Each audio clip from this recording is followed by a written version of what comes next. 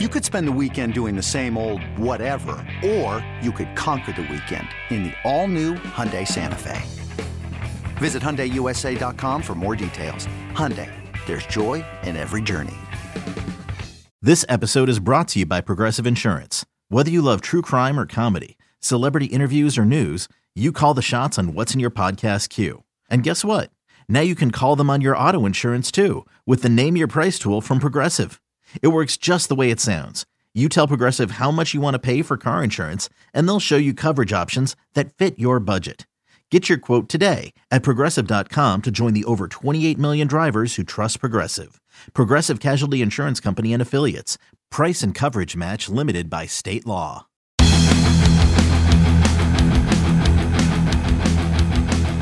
Coming strong with another edition of Longhorn Blitz with Horns 24/7. I am Jeff Howe. Let's not waste any time and let me bring in the rest of the team. He is the master of the soundboard, the drop machine extraordinaire, our lead research analyst on Longhorn Blitz, and a daily fantasy guru. He is Matt Butler. How are you, sir? Doing pretty well, man. How about you? Not too shabby.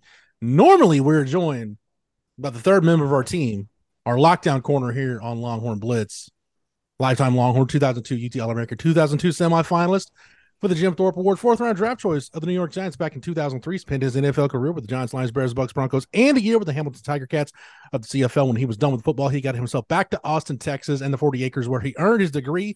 Whenever that T-ring comes back in, we will make sure he wears it proudly. Nevertheless, he is a card-carrying member of DBU, and when you get that All-American honor recognized by the NCAA, they make sure you get one of those black cards. Number 21 in your program, number one in your hearts, Mr. Rod Babers. Rod joins us each and every week, but Matt and I are very, very happy to report that the reason why Rod Babers is not joining us on this week's edition of Longhorn Blitz is because, ladies and gentlemen, Rod Babers is officially a father.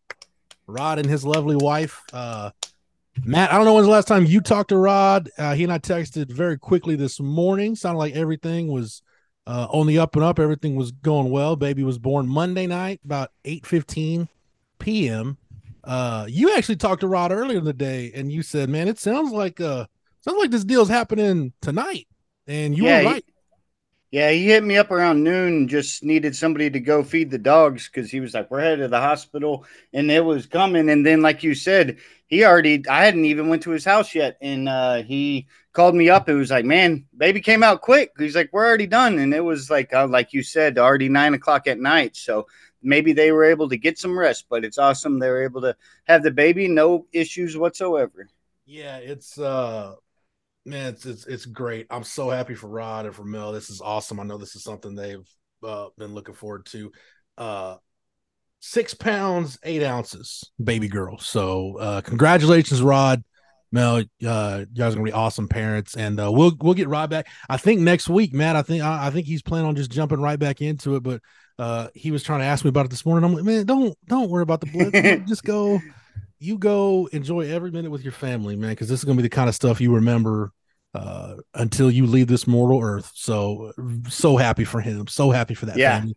And for sure. And whenever they first knew that they were having a baby, and I did the timetable in my mind, and I know Rod's birthday like almost falls on Texas OU. I was like, man, you may be having a Texas OU baby. Sounds like he'll be back for the Texas OU week. So that's quite fitting for Rod Babers, considering his birthday sometimes falls on Texas OU Day. Yeah, I remember we were talking about it because you and I found out at the same time when we were in the old studio, and I was like, man, that'd be wild if Rod had a Texas OU baby. But nevertheless, he has a September baby. So again, congratulations to Rod, Mel, and while we're on the subject. I got to wish you a happy birthday because you had one last week, and I guess it was in between shows, but something that didn't go unnoticed. So happy birthday to you. Thank you, sir. It is my Gale Sayers year. How about that? My Sean Kemp year.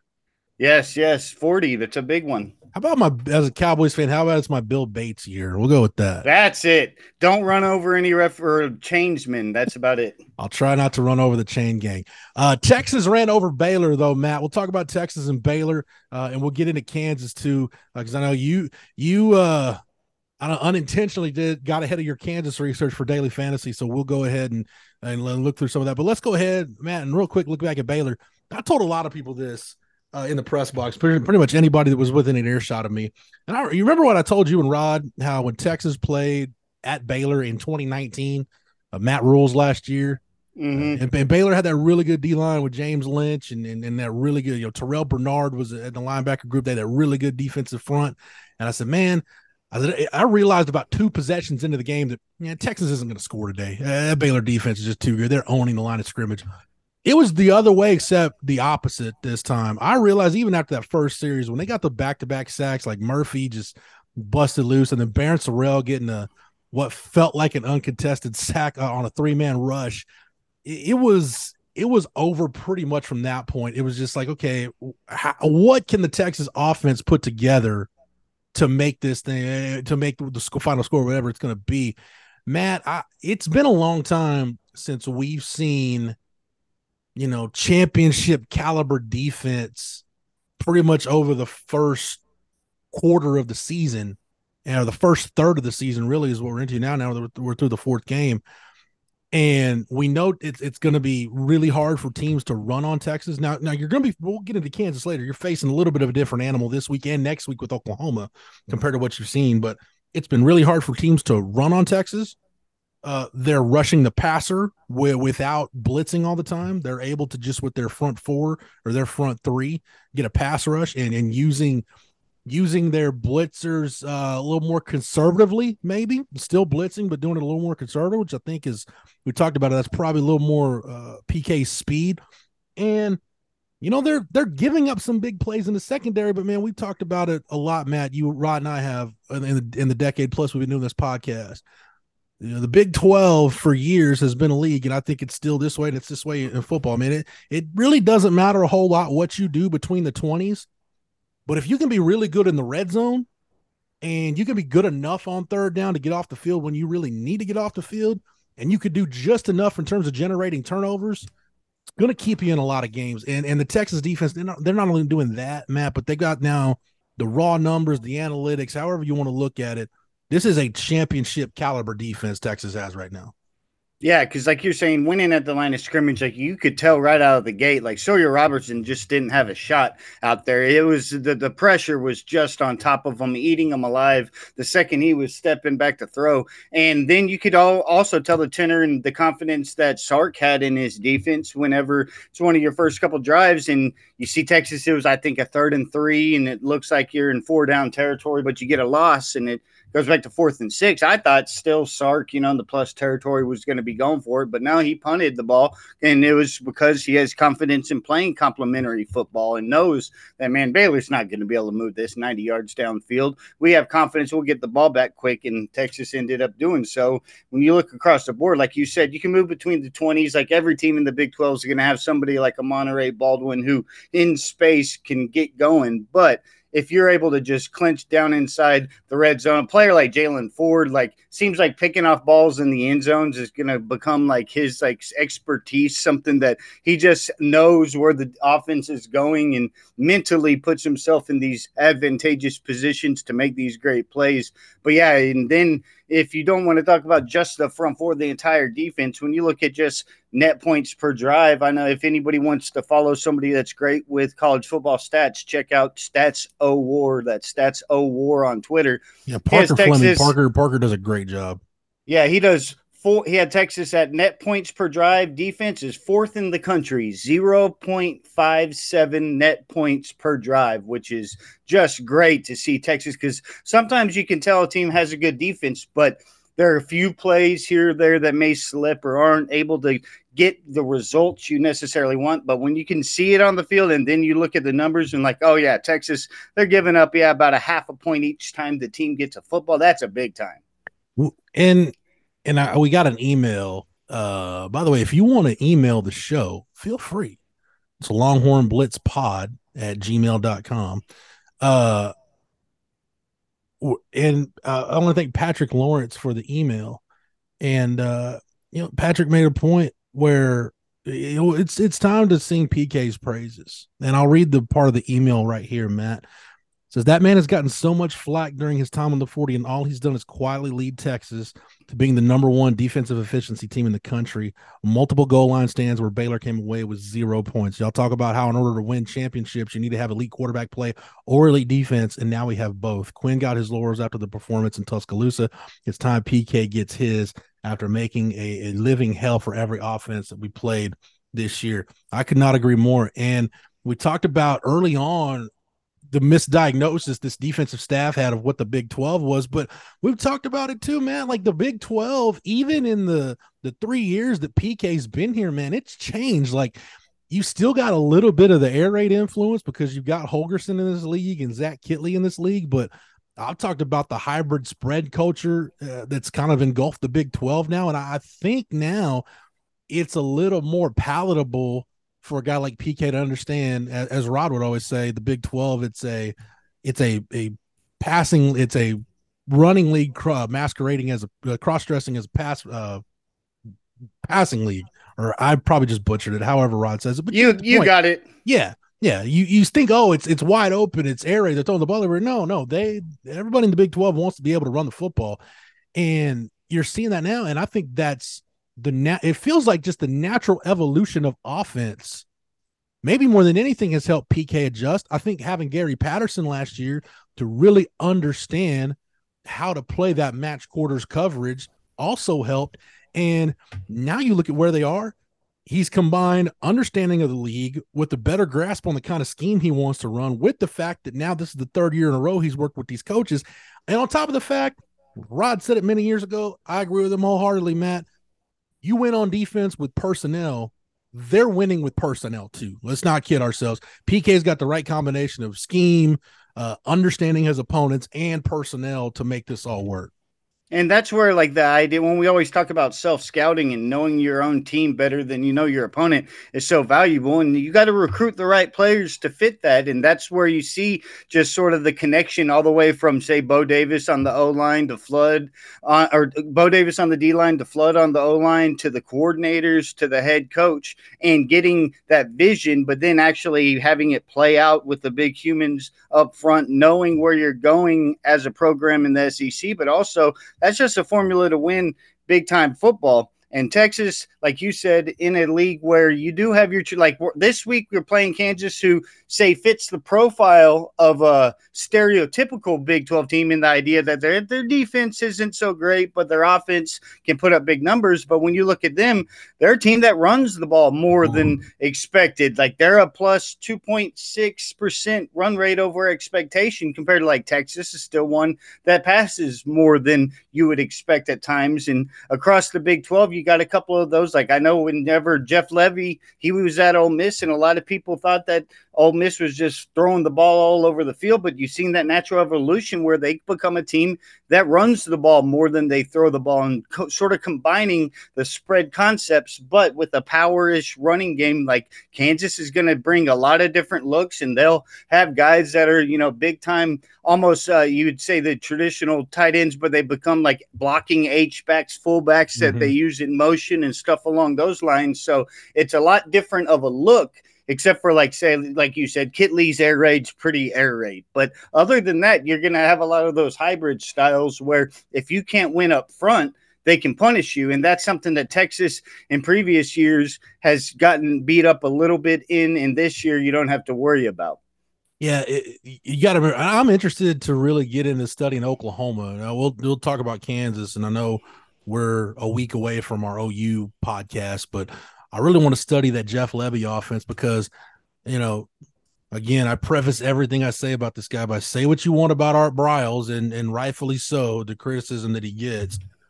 But maybe the greatest trick that he pulled, you know, on the football field was convincing the college football world, oh, man, that Art Briles offense, hey, chuck it all over the yard. No, man, the veer and shoot wanted to stretch you horizontally so that they could not just attack you vertically in the passing game. But we saw it with Deontay Foreman in 2016 when Sterling Gilbert and Matt Maddox brought the veer and shoot to Texas. You create massive vertical seams naturally in the run game with your spacing, and they can gash you that way. And we saw think about some of those big time running backs that Baylor had, whether it was Terrence Ganaway or, there was Lake Seastrunk for a minute, Johnny Jefferson. I mean, Baylor had some really good backs during that time. And then, again, we saw it with Deontay, they can gash you vertically in the run game. So that's kind of where, to me, that whole idea of the Big 12 fooling everybody. Oh, it's a pass league. No. They want to play power football. They want to pound you. And really, that's kind of what Baylor had built their reputation on, Matt. Right now is Jeff Grimes and that wide zone offense. It really puzzled me that Baylor kept trying to run wide zone on Texas, where there are certain areas where you can attack this Texas defense, like we talked about. But trying to get horizontal and then trying to find a crease with as well as this defense runs and fits the run, dude, you're just going number one into the wind at that point over and over. Like, they telegraphed that fourth down call, Matt. Am I wrong about that? Like, when it was for sure 4th and 2 or whatever it was, and they ran a wide zone with Dominic Richardson, you're just like, dude, that's not going to work. And Tavondre Sweat blew that thing up. So I don't know, man.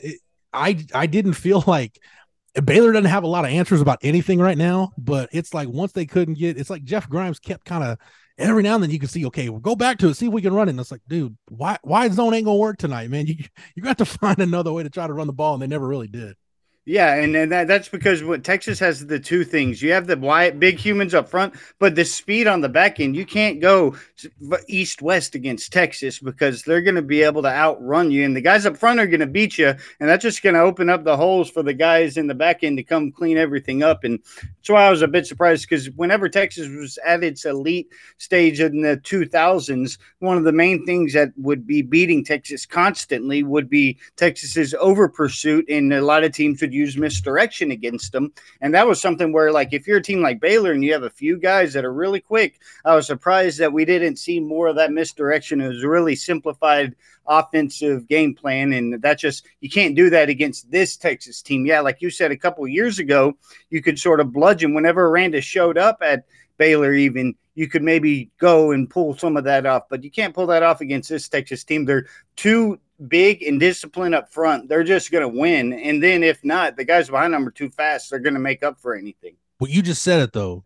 That, to me, is the key. Up front, you're winning. Like, go back 2 years ago when Texas lost the game in Waco and Abram Smith went like nuts in the second half. I forgot what he ran for that day, but I think he had over 100 yards just in the second half. And they just kept gashing him with zone runs that he was just cutting back.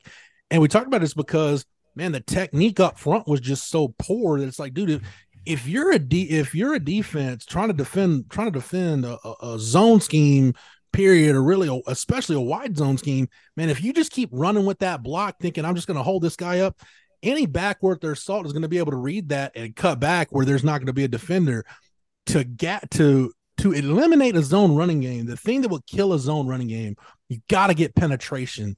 And, man, Texas, not only are they big, but you just hit it on the head, Matt. They're athletic and they can win. They can win at the point of attack. And winning in this game, they won with penetration, stopping Baylor's zone run game.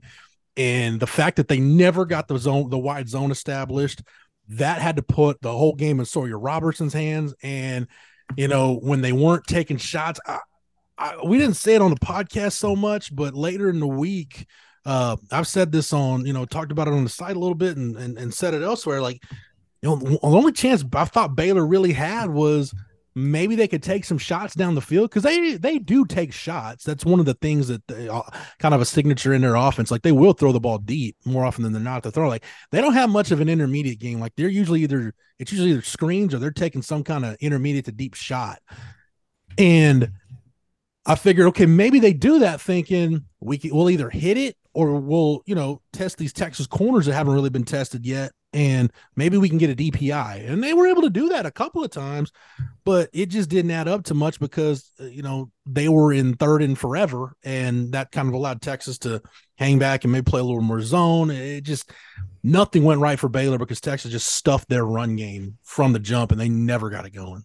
Yep, and then also the pass rush was just eating everybody up front. Like that entire first half, Baylor had no shot. Once you saw Martinez come in, he's a bit more mobile and able to move around. I think that's a guy they may use in the future just because there's just that added value that you get whenever you have a quarterback that when you lose the play, you can win the play still with the mobile quarterback. I mean, we're starting to see a bit more with Quinn healthy this year. Quinn being able to use his legs as a weapon, and that's sort of an untapped territory that Texas hasn't even got into. But you could see the glaring difference between a guy like Robertson, who has maybe, say, functional mobility, but a guy like Martinez that knows that, well, if the play isn't looking good, I can use my feet and maybe extend this not only for the pass, the way guys like, say, Michael Penix does, and you see guys in the pros like, say, CJ Stroud, he's able to do, but a guy that uses his feet to throw and then maybe also be able to run to add on to it. It's just that added value that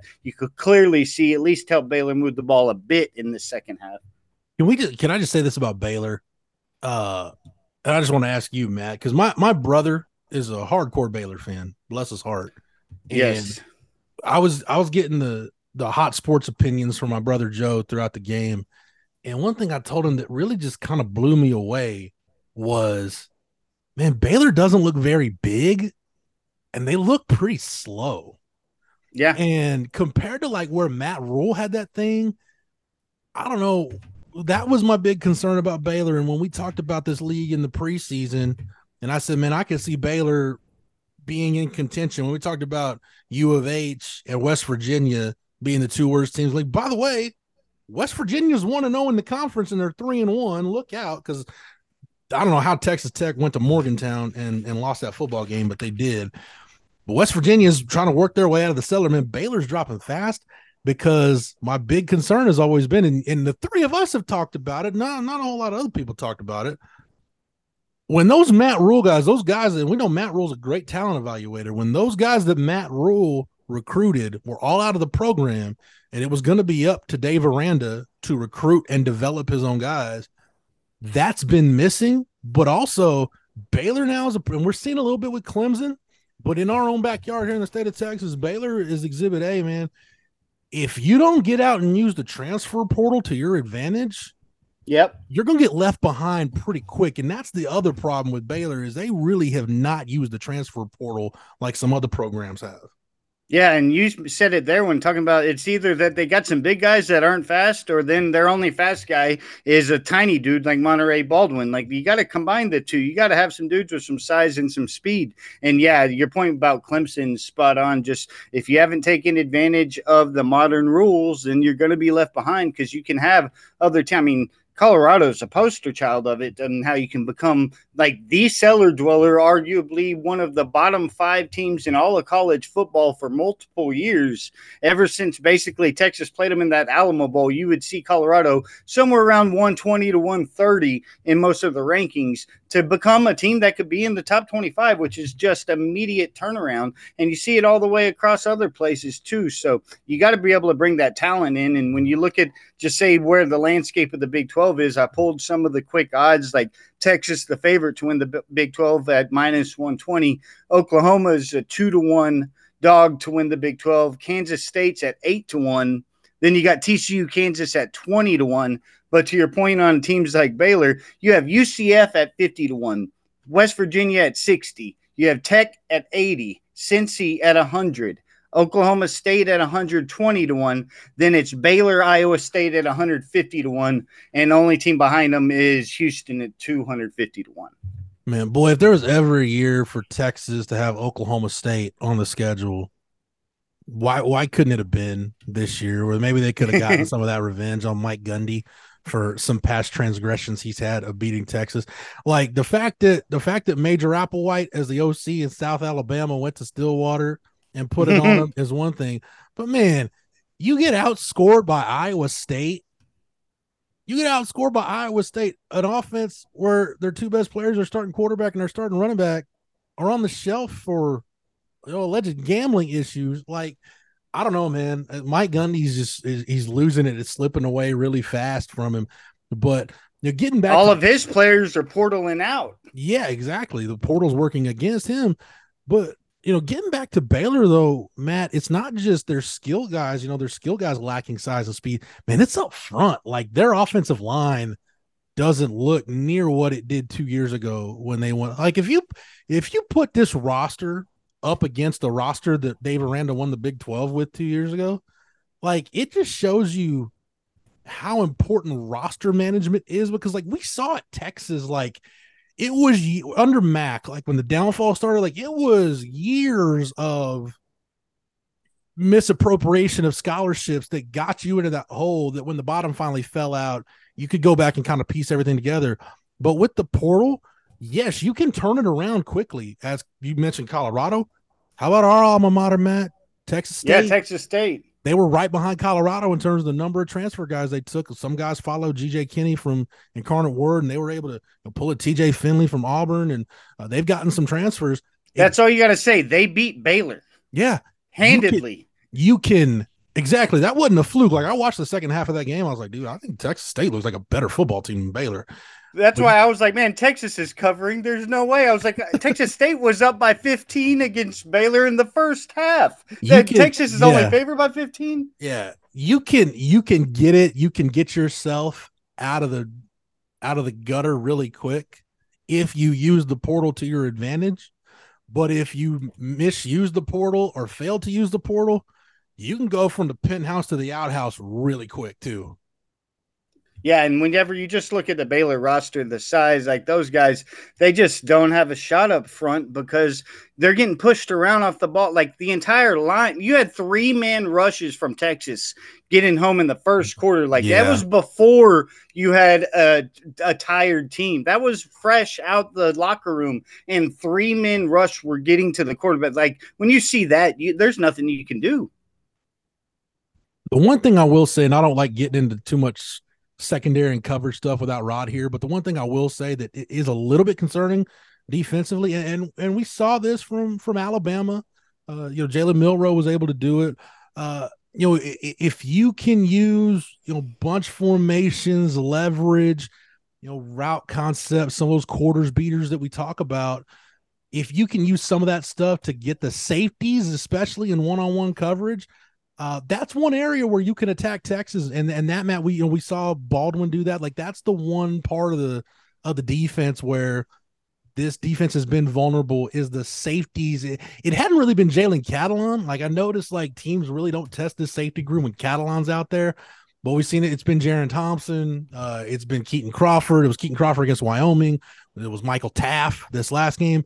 There are some matchups where the safeties are just naturally going to be vulnerable. That's one of the very few weak spots this Texas defense has right now.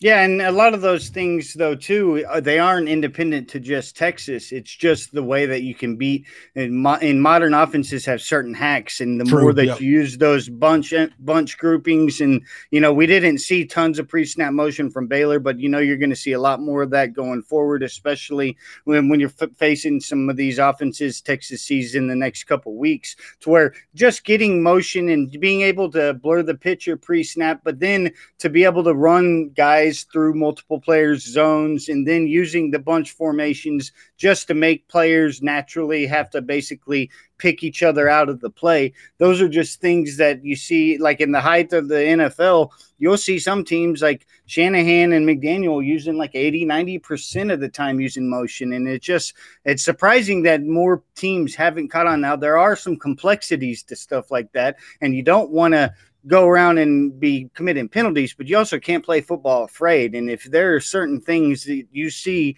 the elite teams do that consistently give you a better chance to win, it's pretty dumb to just ignore it because of the fear that you might screw up. It's interesting too when you think about it from this standpoint. Texas, like, let's just take the passing game for example, right? Texas runs, that match quarters coverage. Nick Saban has been a pattern match quarters guy for forever. Pat Narduzzi does some of the same stuff that Saban does. But you look at Nick Saban's defense, and man, Sark had plenty of practice, not only going against that Alabama defense in practice, but man, when they scrimmage or they go good on good in practice, and granted during the season you're running more scout team stuff, but with Texas being a match quarters team, Sark goes into a game like if you're predominantly a quarters defense, Sark goes into that week of game planning knowing all the quarters beaters. Like you said, man, every coverage has stuff that will beat it, man. There are cover 2 beaters, there are man beaters, there are cover 3 beaters, and there are quarters beaters. And we've seen it, like, go back to the Alabama game. It's almost the Xavier Worthy touchdown and the Jermaine Burton touchdown where Bama got Texas, where Jaron Thompson couldn't catch up to Jermaine Burton. It's almost the same concept, right? Like if you can put that safety in conflict into the boundary with the slot guy running like some kind of vertical route where he's pushing up the field, and then maybe he runs like a comeback, like some kind of little stick concept or something, and you can get him to declare. Now you vacate that area for the wide receiver running his route back across the formation, and now it's a one-on-one situation with a safety. And if you don't have elite recovery speed, that's just a matchup you're going to lose. So that's just something, like you said, I don't know that's something that necessarily is, I don't know that it's a fixable problem, so to say. I think it's just something that, hey, naturally, because you're a match quarters team, you're just going to have to naturally be aware of that stuff and understand what you're being asked to do within the coverage, and just be assignment sound more often than not. If you're just assignment sound, and that's what happens when busts happen, it's guys not being assignment sound, thinking they're seeing one thing, and then all of a sudden they vacate their area and the open man is running by them. So, and if you think about it, Matt, probably when you sit in a film session, the secondary coach, or Terry Joseph as the defensive pass game coordinator, or PK, is probably telling you, look, we're not worried about that because that's going to be a 12-yard completion. We'll get the ball stopped. What we're worried about is if you vacate the area, now it's a 50-yard touchdown. Yeah, so and that's it's just an assignment sound. Yeah, 100%. And then it's where, like, over time, like you said, after you've been beat with it a time or two, maybe you can see that guy in the periphery that's dragging over from the weak side. Like, in my mind, it's always stood out in every single week when you watch football. You'll see the play over and over again. But the play that LSU and Justin Jefferson beat Texas on back on the 3rd and 17, it's just a staple of beating these modern zones where, like, you use the rules of the defense against themselves. It's what Rod always talks about. Shanahan and McDaniel, McVay, what those guys know. They know the rules of the defense that they're facing, and they try to run patterns and matches that are going to use those rules against them. And if you are, say, dragging your 3 main receivers from one side across a zone, it's going to naturally pull those guys away. And if you pull that backside guy away enough, the guy dragging underneath it is going to be wide open because they're only doing what they're supposed to do with the rules of their zone. But if you don't have, like you said, that sort of heightened awareness because you've been beat by it before, that you can see somebody in your periphery and that, like, I'm not fooling for the old banana in the tailpipe, the trick that they're pulling on you, that they're literally doing this because somebody's going to be dragging across underneath or is going to be just skirting right behind it. I saw, like, it's what Sean Payton dealt with it this past weekend with Miami over and over in the first quarter. It was hilarious because it's the same thing that they're doing to these teams over and over again. And it's because you're being taught and coached in those principles that you have to focus on the first guy that's coming through your zone. You just then have to know that there's going to be somebody else coming through the other way. It's basically, when the RPO, kind of when we started this podcast, is really when the RPO really started to kind of take over in the Big 12. Yep. And we talked about it, like, that's why it was so tough for off-ball linebackers. And we talked about it, like, what the RPO does for a linebacker. It takes all the keys you've been told to read playing off-ball linebacker since you were playing Pee Wee football, and the RPO just destroys all of that. It makes all of that information that you process that's become second nature. The RPO makes all that invalid. So we've had to see defensive coordinators and linebackers coaches really adjust to that. And I think they're finally starting to get caught up to it a decade later of, okay, this is how you need to handle the RPO. And now we've got all these spread babies coming up. So got linebackers that are in college now, they've seen RPO offenses since they were in middle school. So now they have a really good grasp, a much better grasp on it than guys did 10 years ago. It's their second nature. It's a decade before that was a zone read in the defensive end and knowing when to crash down and understanding who you're facing at quarterback and who's the legit threat. But it's all these scenarios where we've just seen it advance 10 yards further downfield and using those basic rules and getting a player in like a 2-1 conflict. And that's why we always talked about the QB run game, because it takes away that 2-1 conflict and it actually puts the numbers inside the advantage of the quarterback of the offense when he can be a run game. But then the idea of, well, let's move from the zone read to make it the vertical passing game, and using things like the zone read where you can now make the RPO be a quick pass to a tight end running a seam route, and it ends up being a 50-yard gain. And then using the same concept of two guys running through one coverage zone and using that guy's rules against them, they're quite similar. It's just attacking one on the D-line, one on the linebacker level, and one on the DB level. Man, I'm just looking at Sawyer Robertson's numbers from that game, Matt, when he was under pressure. Pretty much half of his dropbacks. I apologize. He had 44 dropbacks. I was looking at the kept clean number. So 44 dropbacks, kept clean on 30 of them, under pressure on 14. Under pressure, so that's about 32% of his dropbacks. 3 for 6 for 13 yards, 2.2 yards per attempt. ADOT was 7.5 yards. Yeah, not great. But even when he was kept clean, 17 of 29 for 190, he did have the interception. But one turnover worthy play and 3 drops. Like, that's the thing. Like, when he was able to put the ball on target, it was hitting the ground. Like, I don't know, man, that Baylor offense, I'm taking nothing away from Texas. It sounds like I'm taking stuff away from Texas. I'm not. Is that Baylor offense, man, they were just so out of sync, and you credit that to Texas. I think it almost like they never really recovered, Matt, from that first drive. Like I said, when Byron Murphy busted through and got that sack, and then the very next play, Barron Sorrell gets around the corner, with Texas using a 3-man rush, it's almost like Baylor just felt shell-shocked. They never really put anything together the rest of the game, unless the only things Baylor got in this game, scoring-wise, was because Texas gave it to them either on turnovers in the kicking game or penalties by the defense. Yeah, and like you said, that all it was that I think that opening drive, whenever you have 5-on-3 and you're losing up front, you're in for it, because what are you going to do at that point? Right. That's why Texas didn't have to blitz a whole lot, because Nope. They were getting pressure with this is, man, dude, Matt, 14 dropbacks where he was under pressure. Texas had their 5 sacks on those 14 dropbacks.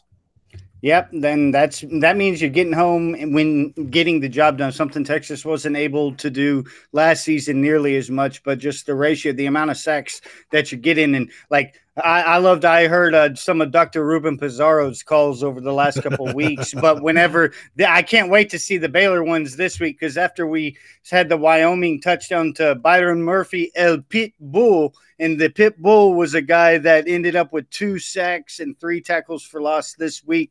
He was he looked unstoppable. He is.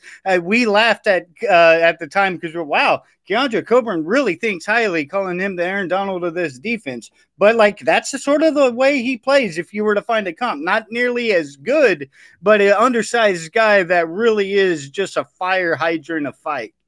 Texas, by the way, 18th in the country in sacks per game, 3.25, 3.25 right now. And we're talking about them 2 years ago, Matt, when they were at 1.67 sacks per game. They were just over 2.08 last year. You're more than a full sack per game right now, better than you were last year.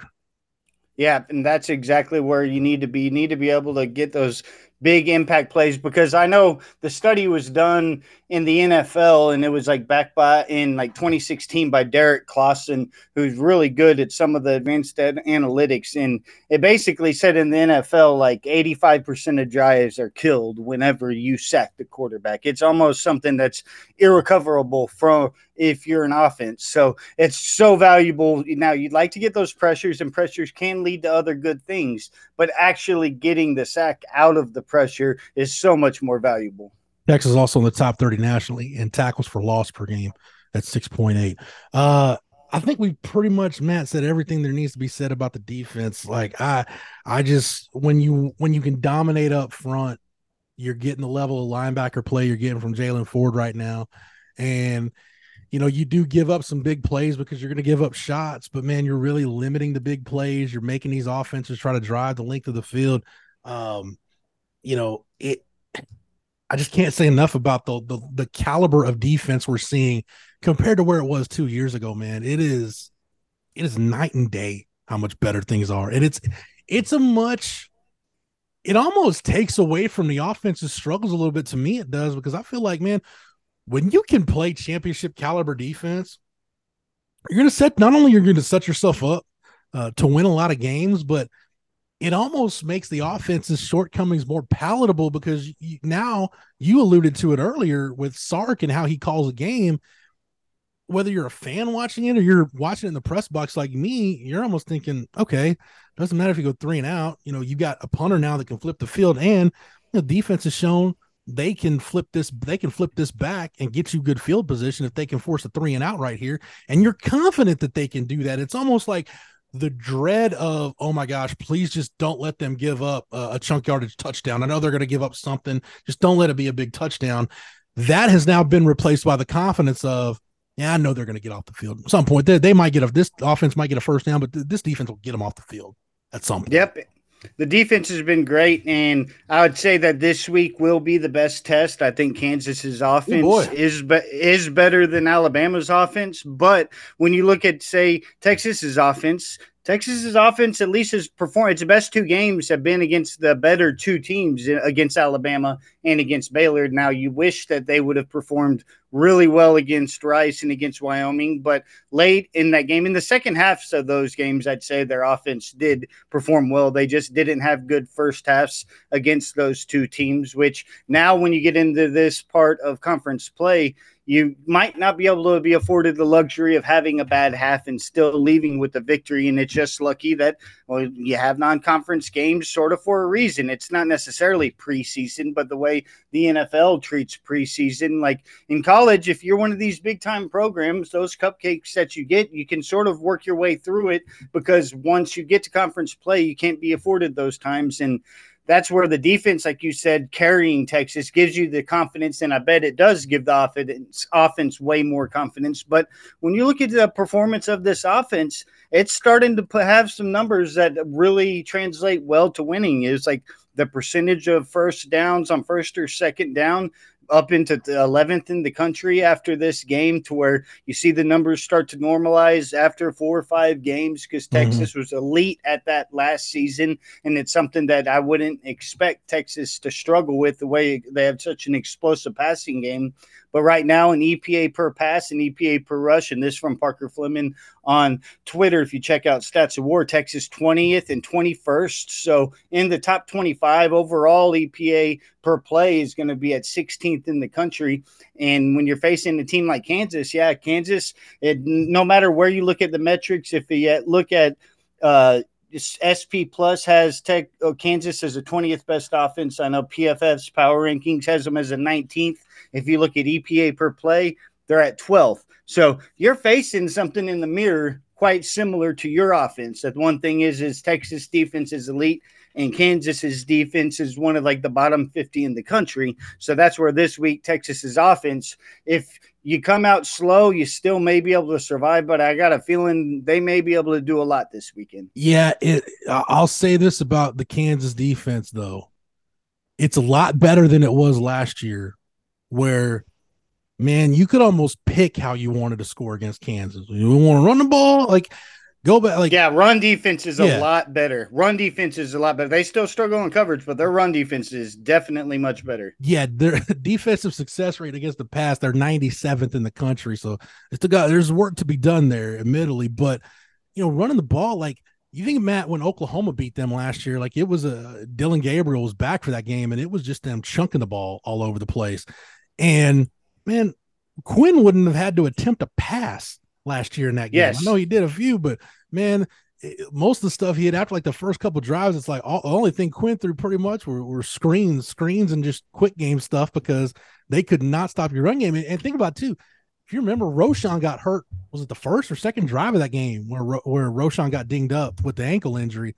And that was the game where you just put it in Bijan's belly. And then when Bijan was done, Jonathan Brooks had a hell of a day in the second half. So yes, if anybody wants to see the best and most fun highlights of Bijan's career, just watch the highlights against Kansas last year. Like you said, like Quinn was literally in awe watching Bijan break people's ankles on the field last season. Yeah, we'll talk getting more into that game here in a little bit, but just want to talk about the Texas offense from the Baylor game a little bit. Not their best day running the football in terms of yardage, but I felt like it was their most consistent game running the football from start to finish. Not a lot of negative plays in this game. No, for sure. And like you had Jonathan Brooks finish the game with 5 yards after contact per attempt. Like coming into the game, I had tweeted out the numbers that Baylor was 132nd, I believe, in the country in yards allowed before contact per attempt. It was 3.35. And then Jonathan Brooks on his career was averaging 4.35 per attempt after contact. So you tie those together, that's 7.7. He didn't get quite there, but still finishing with 106 yards, multiple touchdowns. Quinn on the ground going for a TD. And then when you look at just the PFF numbers, which, deals with all the sack yardage, so it doesn't always align with box score numbers, but true rushing attempts, 29 for 190. That's 6.6 per attempt and 4 rushing touchdowns, to where, like, I would love Texas to be at a state offensively where we can look at 190 and 4 rushing touchdowns, 6.6 an attempt, and be like, it wasn't super impressive, because that means expectations are very high. Yeah, if you just look at the box score, sack adjusted rushing yards, 196.1 per carry. So that's, like I said, it felt like, I know Brooks had the 40-yarder and Quinn had the 29-yarder on the scramble, but it just felt like they were making more hay. Like if you look at Brooks and just look at his rundown. Now he does have some negative runs in here, but it's 5, negative 240, 3, 5, 6, 0, 4, 2, 4, minus 1, 3, 12, 9, 12, 5. That's indicative of a guy, though. Like you look at late third, early fourth quarter, that's the kind of stuff we talk about when you talk about a back that gets better as the game goes on, that can wear a defense down. Like he's getting, 12, 9, 12, 5, like 5 plus for pretty much. There's a stretch there, but late third, early fourth quarter, he's getting 5 plus on all of his carries. Yep, that's big too. And he came out good too, because I know I had tweeted out that he had 9 for 63 and 2 TDs in the first half. So when you look at his numbers across the board, seems like he's pretty consistent, and it's good to see Baxter back. Baxter, a guy that got dinged up a few times, but you can tell when the ball is in his hands, he sort of has it's a nice little 1-2 punch, because he has that short space quickness, a little bit more, say, explosivity, where Brooks, he can bust a big play, but just the running styles. I mean, you look at Baxter, it just seems to have those choppy feet that really move quick and can get through the holes and can be used differently. Like I know both, if you look at the way that their receiving yards come, they look quite different. Like Baxter's a guy, you get him out there sort of on the outside in some lined up out wide and throw traditional wide receiver screens to him. And unlike Brooks, who's a guy that's sort of used in the backfield with the misdirection, and a guy that maybe get left behind, or your traditional screen game from a running back. So it'll be fun to see how those two progress in the passing game in addition to the running game. I want to give the tight ends they're doing the run game, because especially on the Brooks 40-yarder, I like the fact, Matt, that they're running the ball more out of the 6-0 line package. Like we talked about it last year, that thing got pretty predictable, because you knew, like when Andre Carrot came in the game, it was all right, they're going to max protect and try to take a shot, which felt like they did almost, you could tell they were telegraphing it, what they were doing last year. Now, when you look at what they're doing, now they're running the ball. They're running more of their traditional run game in that 6-0 line package. They had the 6-0 line package on the field for the Brooks 40-yard run. You look at Malik Ogbo blocking down. He had a really good block on that play, and then Gunnar Helm pulling around to seal it and give him an edge. I throw Ogbo in that group too, because of the 6-0 line package. But man, I love what the tight ends are doing, and the fact that now they're getting rewarded in the passing game for like Jatavian Sanders for what he's doing. he led you in targets this game. He had 8 targets, 5 catches for 110, 62 yards after the catch. And even Gunnar Helm, 2 targets, caught both of them for 37 yards, 29 yards after the catch. So I like we talk about all the time what the importance of a good tight end does. He blends your desire to have a power running game with your spread passing game elements. A good tight end ties that together, and now your tight ends, you're rewarding them in a lot of ways for what they're doing as blockers. They're reaping the benefits now because now they're getting involved in the pass game. And I've said it from the beginning, and I've said this, man. I felt like Jatavian Sanders could be the identity of this offense in the way Bijan was the identity of the offense last year. Haven't really seen that yet, but it's funny. In the 2 home games, he had like the 44-yard touchdown against Rice, and that was pretty much it. But in the 2 road games, he's been a monster, 100-yard games in both road games this year.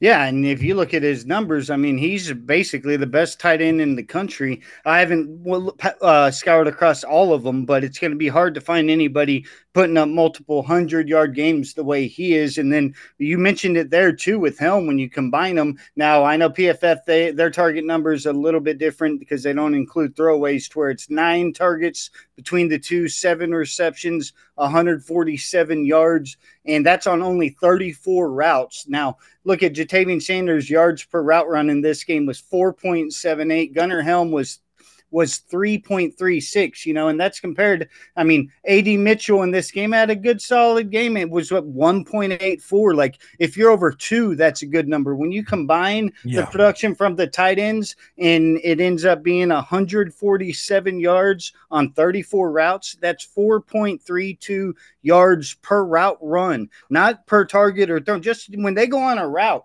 they're specifically getting that much when you average it out over a game, which is uber elite. Like, I know that Worthy as a freshman against man coverage was like one of the best numbers I'd ever seen, and it was 4.37 per route. Yeah. Like, comparatively last year, somebody like Hyatt for Tennessee was up over 3.5 yards per route run. You had guys like Marvin Mims. I think it was maybe his freshman or sophomore year. He finished over 4 yards per route. But you're talking the elite of the elite, the best receivers in the country, maybe get 4 yards per route run. And last game, you were getting that type of production from both of your tight ends just to show how good they were. Yeah, Worthy was one of the best in the country his freshman year. I think he was like with top 10, Matt, top 15 in the country in yards per route run. And I know that number was 2.67.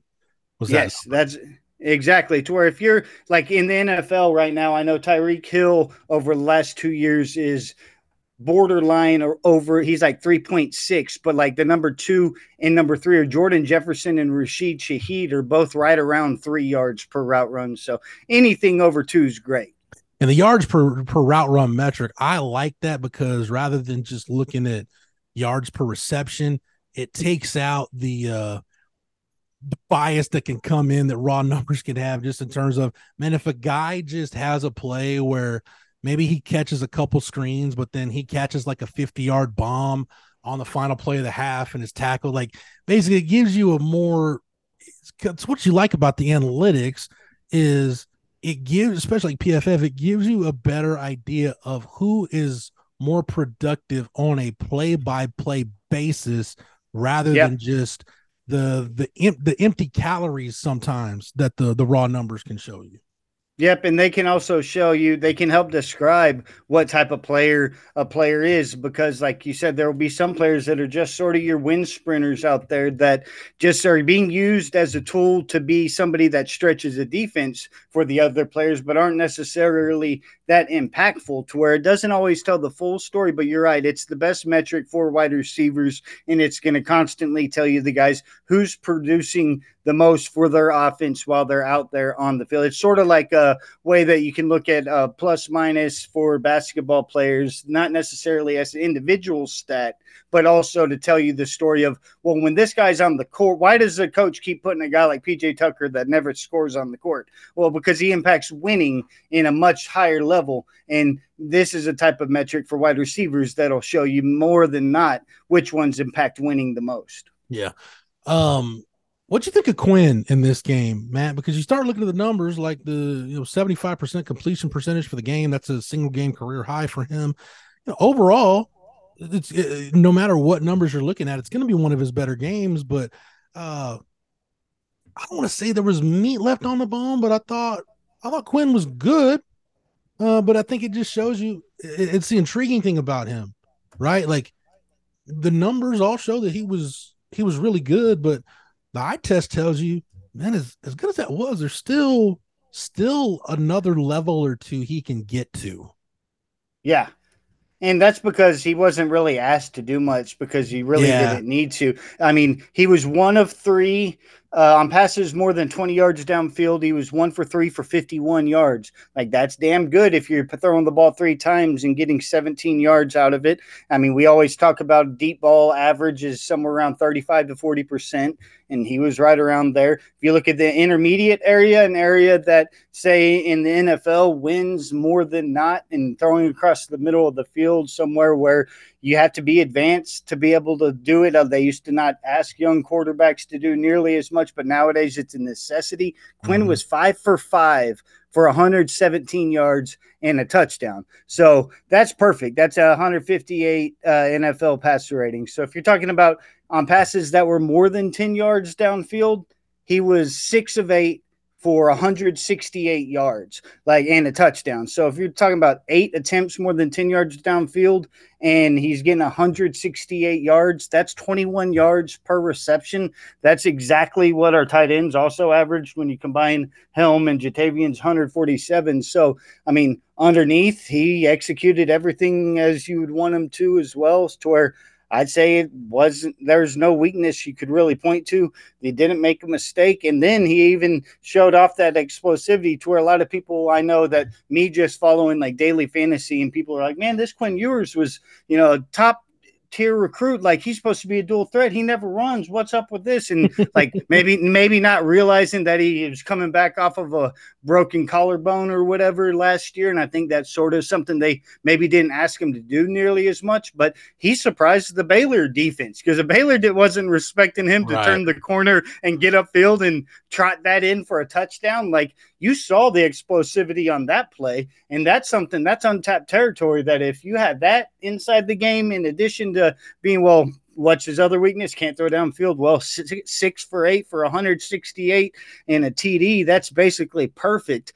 It's like you're starting to see the game grow in the areas that people maybe said he was lacking or was not taking advantage of his skill set with.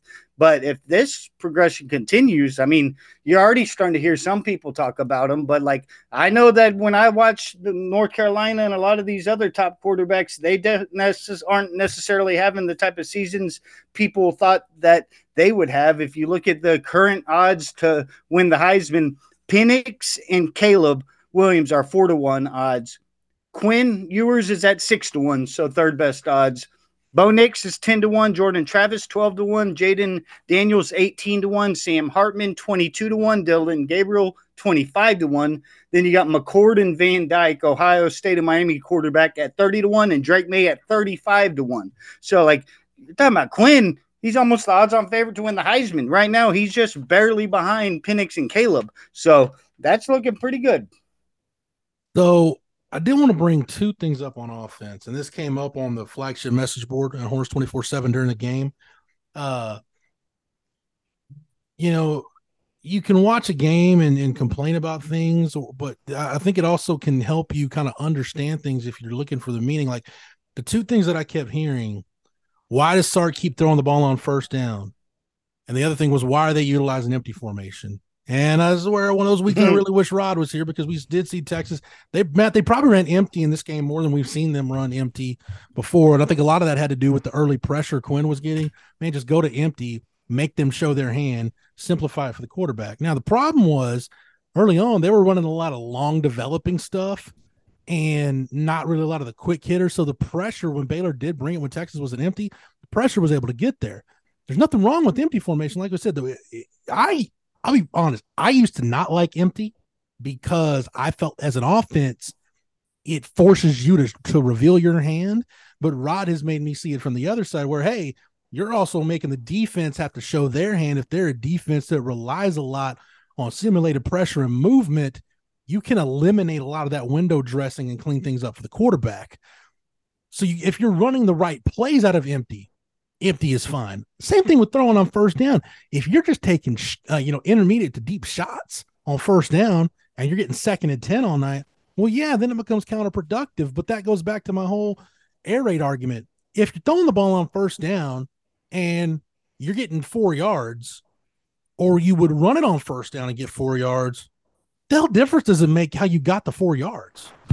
Yeah, exactly. You shouldn't be biased towards one or the other. You need to get the yardage. And when you look at what's more impactful, like analytics have shown you that, like, not only is the passing game going to be more efficient a lot of the time, but in this situation, you're doing it because a lot of the time it's breaking the tendencies. Now Texas is one that normally now teams maybe understand that Sark throws more on first down, but D coordinators and defenses are just programmed to expect certain things on early downs, and then situational football follows if you're on or off schedule. And that's where some of the better play callers, especially in the modern RPO game, in the modern play action game, and just the current state of football, using those different keys against the defense, it's so valuable early on to be able to go and break those tendencies from time to time, because you get paid off so much more when you do so. It's why Texas last season was 5th in the country on percent of first downs on first or second down. 73.6% of the time,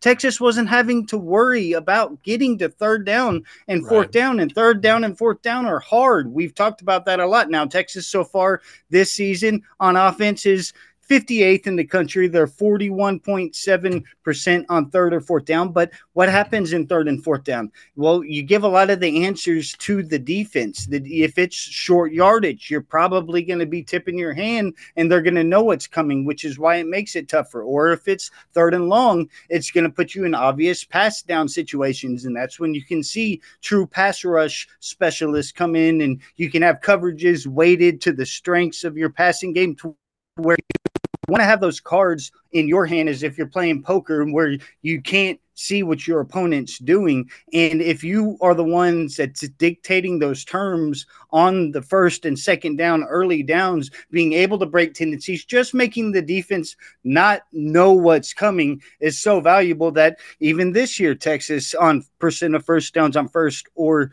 second down has moved up to 11th in the country, which is good. It's not nearly as high of a percentage, but still it's something that's looking really good. So when you look at Texas overall, it could at times put you behind the sticks, and that's where play calling really does come into play. But a lot of the time it's worth the gamble because the defense doesn't know what's coming, which is very valuable in modern football.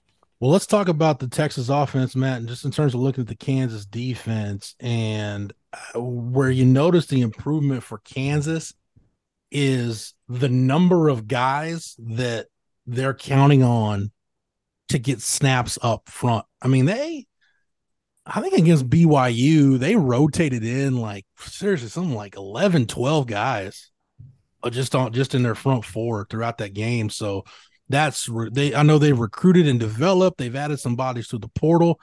That's the biggest difference what I see with KU now under Lance Leipold. Like even in the bad years, they would always have a Puka Williams or somebody that you felt like, okay, if this guy gets enough touches, he can beat you. But now it's what they've done up front and the depth that they have on that defensive line. Now, as they start playing better teams, we'll figure it. And that's kind of what's interesting to me about physically, how's KU going to be after playing a team like BYU? Because we know what BYU can do to just from being in a 60-minute battle with those guys. But their depth on their defensive line, just in terms of how many guys they feel like they can count on, is really impressive considering where they've been. Yep, and that's sort of a sign, just like we talked about Texas, where the signs of improvement as a program, or say where we talked about the weakness of Baylor is right now compared to the last few years. It's a good way to gauge what the way a direction of program's going is how many of those bodies that are impactful up front are you able to stack up on the offensive and defensive line. And like you said, you look at the snap counts, Kansas has guys up and down the board that are contributing, and it keeps you fresh. So you're able to bring in guys also, like we were just talking situational football, and being able to have guys that win on early downs or guys that can win in the pass game. And that's when a lot of the time where you see these platooning D linemen that not only are keeping fresh, but you're able to sort of focus in on the strengths of the players. So Kansas definitely a bit improved, and that's where, like we had talked about, the rush defense looking a lot better for them. And then coming off, that's where Texas, like you said, has a bit of a advantage possibly facing off against BYU last week, where they knocked around some heads up front. And Kansas at quarterback, we haven't seen Jalen Daniels necessarily run at all this year because of his health. I mean, he was a guy that was a late scratch to open the season. He's had these reoccurring back issues which held him out of the last couple weeks of camp. Then for the opener, it was reported that he was going to be playing, but then Bean and him both were out for warm-ups, and it still was announced. But then you see Bean comes in as a starter, and even until game 2, up until game time, it was another one of those scenarios, sort of like I know Texas fans will remember last year, Dylan Gabriel with his concussion still out there warming up, and then came out as a starter. Sort of been that for the first 2 weeks, and the second week was whenever it was thought Bean may continue, but then Jalen Daniels got the first start. But you've obviously, with his back issues, seen him sort of hold off on the heavy run game stuff in the opening weeks. And I mean, he looks healthy while he's been out there, but it's just something to keep in mind. So I'll give you, Matt, they played KU used 6 defensive tackles in the BYU game. Here are their snap counts: 7, 11, 33, 19, 40, and 26. And of the 3 defensive ends that they used, now Craig Young is a guy for them that he'll kind of be he'll float a little bit at 6'3", 225. They'll use him in a couple different ways, but they're guys that are primarily hand-down defensive ends. They used 3 of them against BYU: 13 snaps, 30 snaps, 52 snaps.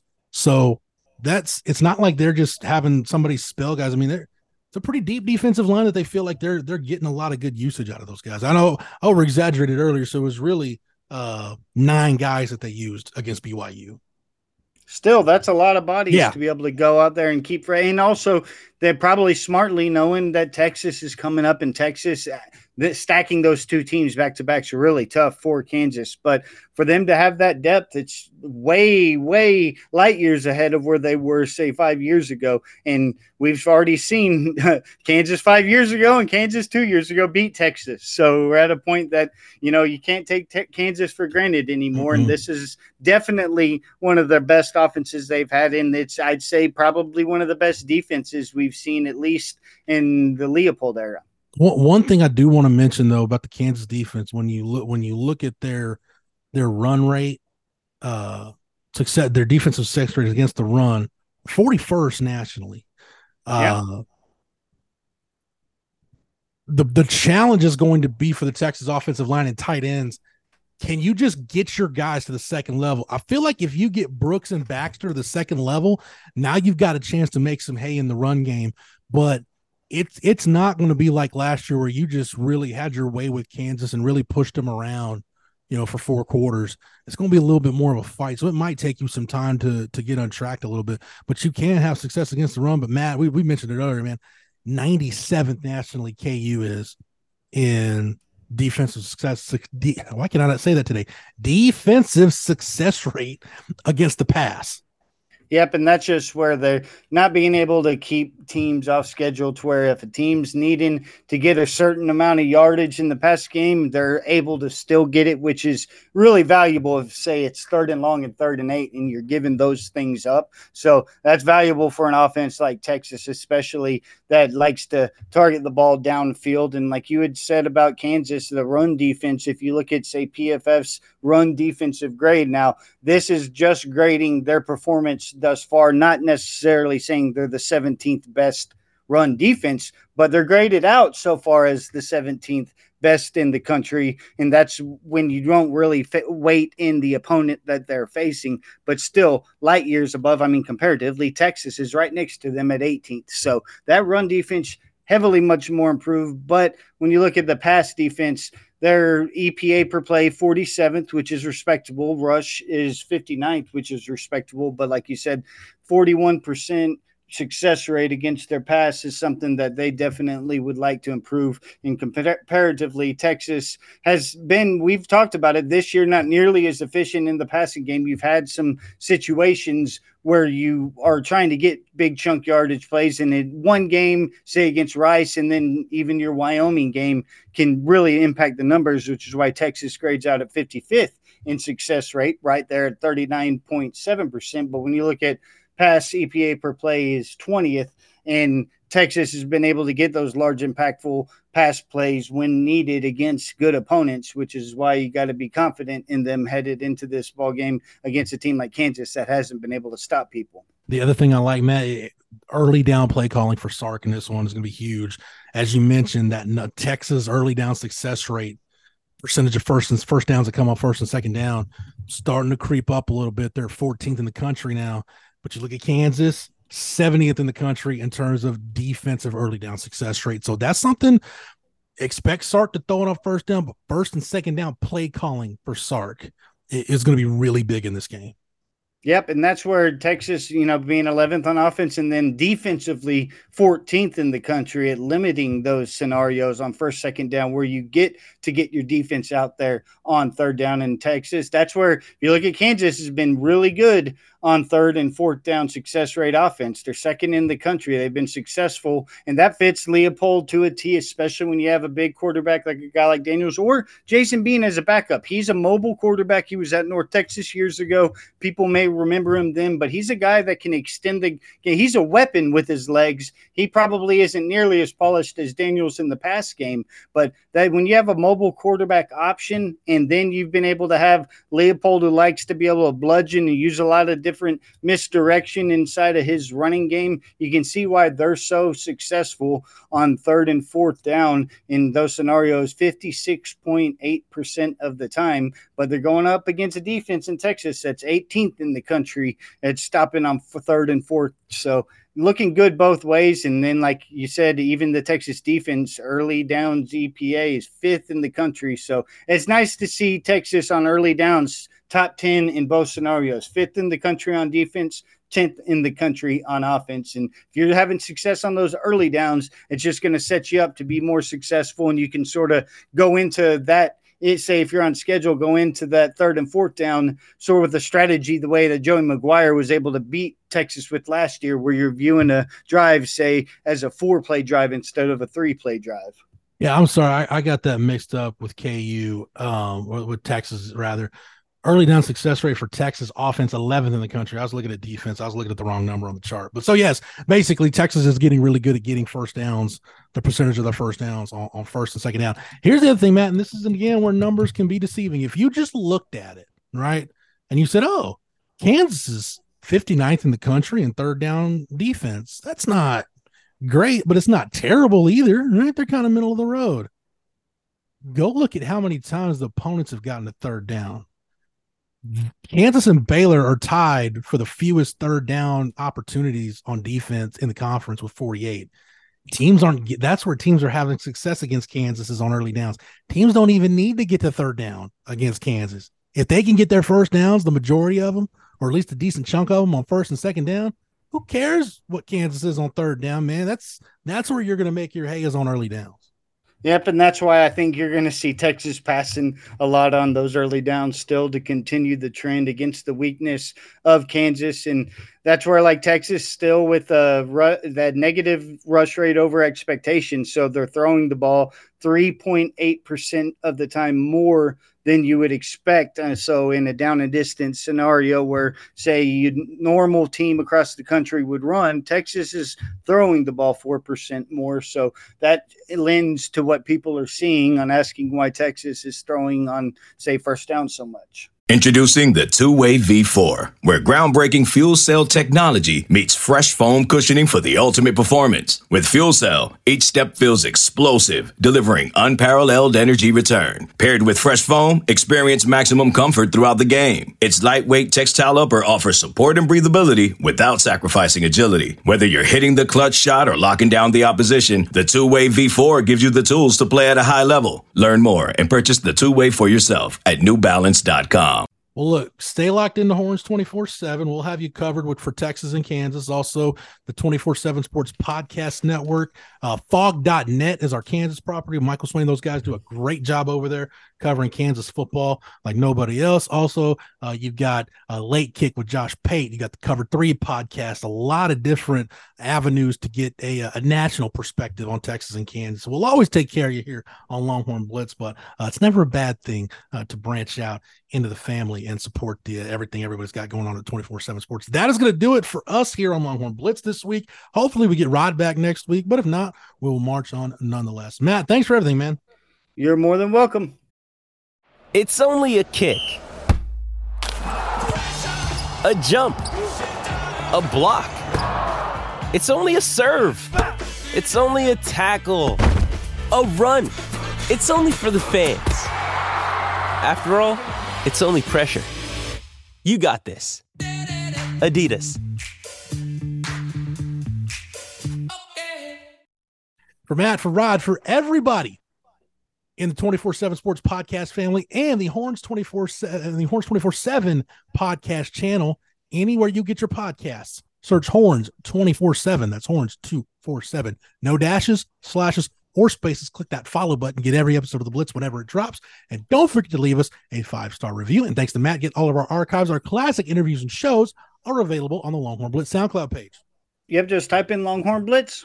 For the Horns 24/7 family, for the Longhorn Blitz family, I'm Jeff Howe. Thank you so much for downloading and listening, and we will catch you again on the next episode. The chilling new original docuseries on Paramount Plus. Why did he kill his family? The answer lies across the ocean in a woman named Sylvie. She's a can model. Where desire leads to deception. I ended up spending $12,000 and $15,000 a day. It was addictive. I can't get you out. And obsession leads to murder. Who did this to your family? You can't really maintain a fantasy forever.